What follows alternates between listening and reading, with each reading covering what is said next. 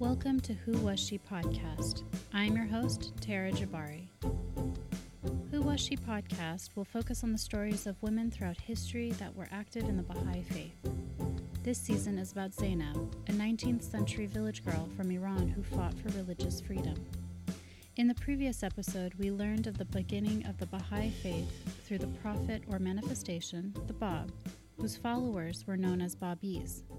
In 1863, Baha'u'llah declared that he was a divine educator, foretold by the Bab, and in the years soon after Baha'u'llah's announcement, the followers of the Bab throughout Persia and Iraq gradually heard about Baha'u'llah's claims and embraced him. Thereafter, they called themselves Baha'is, followers of the Baha'i faith.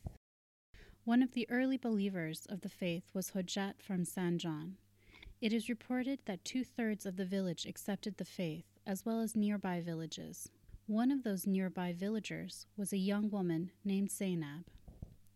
In 19th century Iran, women did not have a lot of rights. Most women were secluded from the home, very few were educated.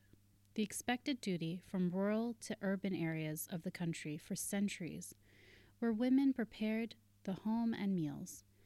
Because there is not a lot of information or diaries that I could find from that time, particularly about women, I assume that Zainab was expected the same. Coming from a rural area where women sometimes were given more responsibility, she might have been around the age of 20 when she became a Babi after speaking with travelers. As the faith grew, the governing clergy was frightened and decided to take siege of Zanjan to stop the growing support of the faith. In Edward Price's Divine Curriculum, Volume 5, he explains that Zanjan is on the main road halfway between Tehran and Tabriz. It was, quote, surrounded by a crenellated mud brick wall about 6 meters high. The highway ran through the town parallel to the river. The town was thus longer from east to west than north to south. The Babis were mostly in the eastern half of the town. Officers were appointed for each barricade, end quote. At the beginning of the siege, there were about 1,800 fighting men in the Babi quarter. Women had an important role during the battles. There were 3,000 or more Babi women and children. Well organized, they worked together. As Price writes, quote, the women sewed, baked, nursed the wounded, built and repaired barricades, and gathered spent bullets and cannonballs for reuse, with the children as assistants.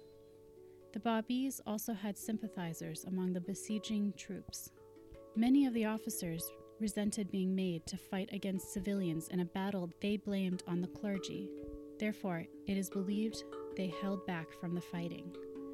But the siege was still violent. Despite all the chaos and attacks, Hojat reminded the Babis, we are commanded not to wage holy war under any circumstances against the unbelievers, whatever be their attitude towards us. Though women played an important part during this siege, one woman decided to do more. An excerpt from Dawnbreakers explains, further evidence of the spirit of sublime renunciation animating those valiant companions were afforded by the behavior of a village maiden who, of her own accord, threw in her lot with the band of women and children who had joined the defenders of the fort. Her name was Zainab, her home a tiny hamlet in the near neighborhood of Zanjan. She was comely and fair of face, was fired with a lofty faith, and endowed with intrepid courage. The sight of the trials and hardships which her men companions were made endure stirred in her an irrepressible yearning to disguise herself in male attire and share in repulsing the repeated attacks of the enemy. Donning a tunic and wearing a headdress like those of her men companions, she cut off her locks, girt on a sword, and seizing a musket and a shield, introduced herself into their ranks. No one suspected her of being a maid when she leaped forward to take her place behind the barricade. As soon as the enemy charged, she bared her sword and raising the cry, Ya Saheb Yu Saman, which literally means, O Lord of Time, she flung herself with incredible audacity upon the forces arrayed against her. Friend and foe marveled that day at a courage and resourcefulness the equal of which their eyes had scarcely ever beheld. Her enemies pronounced her the curse which an angry providence had hurled upon them. Overwhelmed with despair and abandoning their barricades, they fled in disgraceful rout before her. Only Hujat, who was profoundly impressed by her tone and manner, recognized that she was a woman.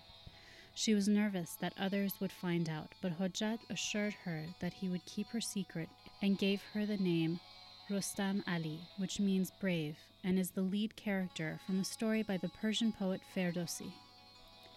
He also told her, not by the outward appearance, but by the character of their beliefs and the manner of their lives does God judge his creatures, be they men or women. Though a maiden of tender age and immature experience, you have displayed such vitality and resource as few men could hope to surpass. In the next episode, we will learn how the siege finally ended and the legacy of Zainab's death. You can also find more information on our Instagram, Facebook, and Pinterest at Who Was She Podcast. And please rate and subscribe however you listen to this podcast. Logo was designed by script editor Angela Masacchio. Music was composed and performed by Sam Red. I am your host, Tara Jabari.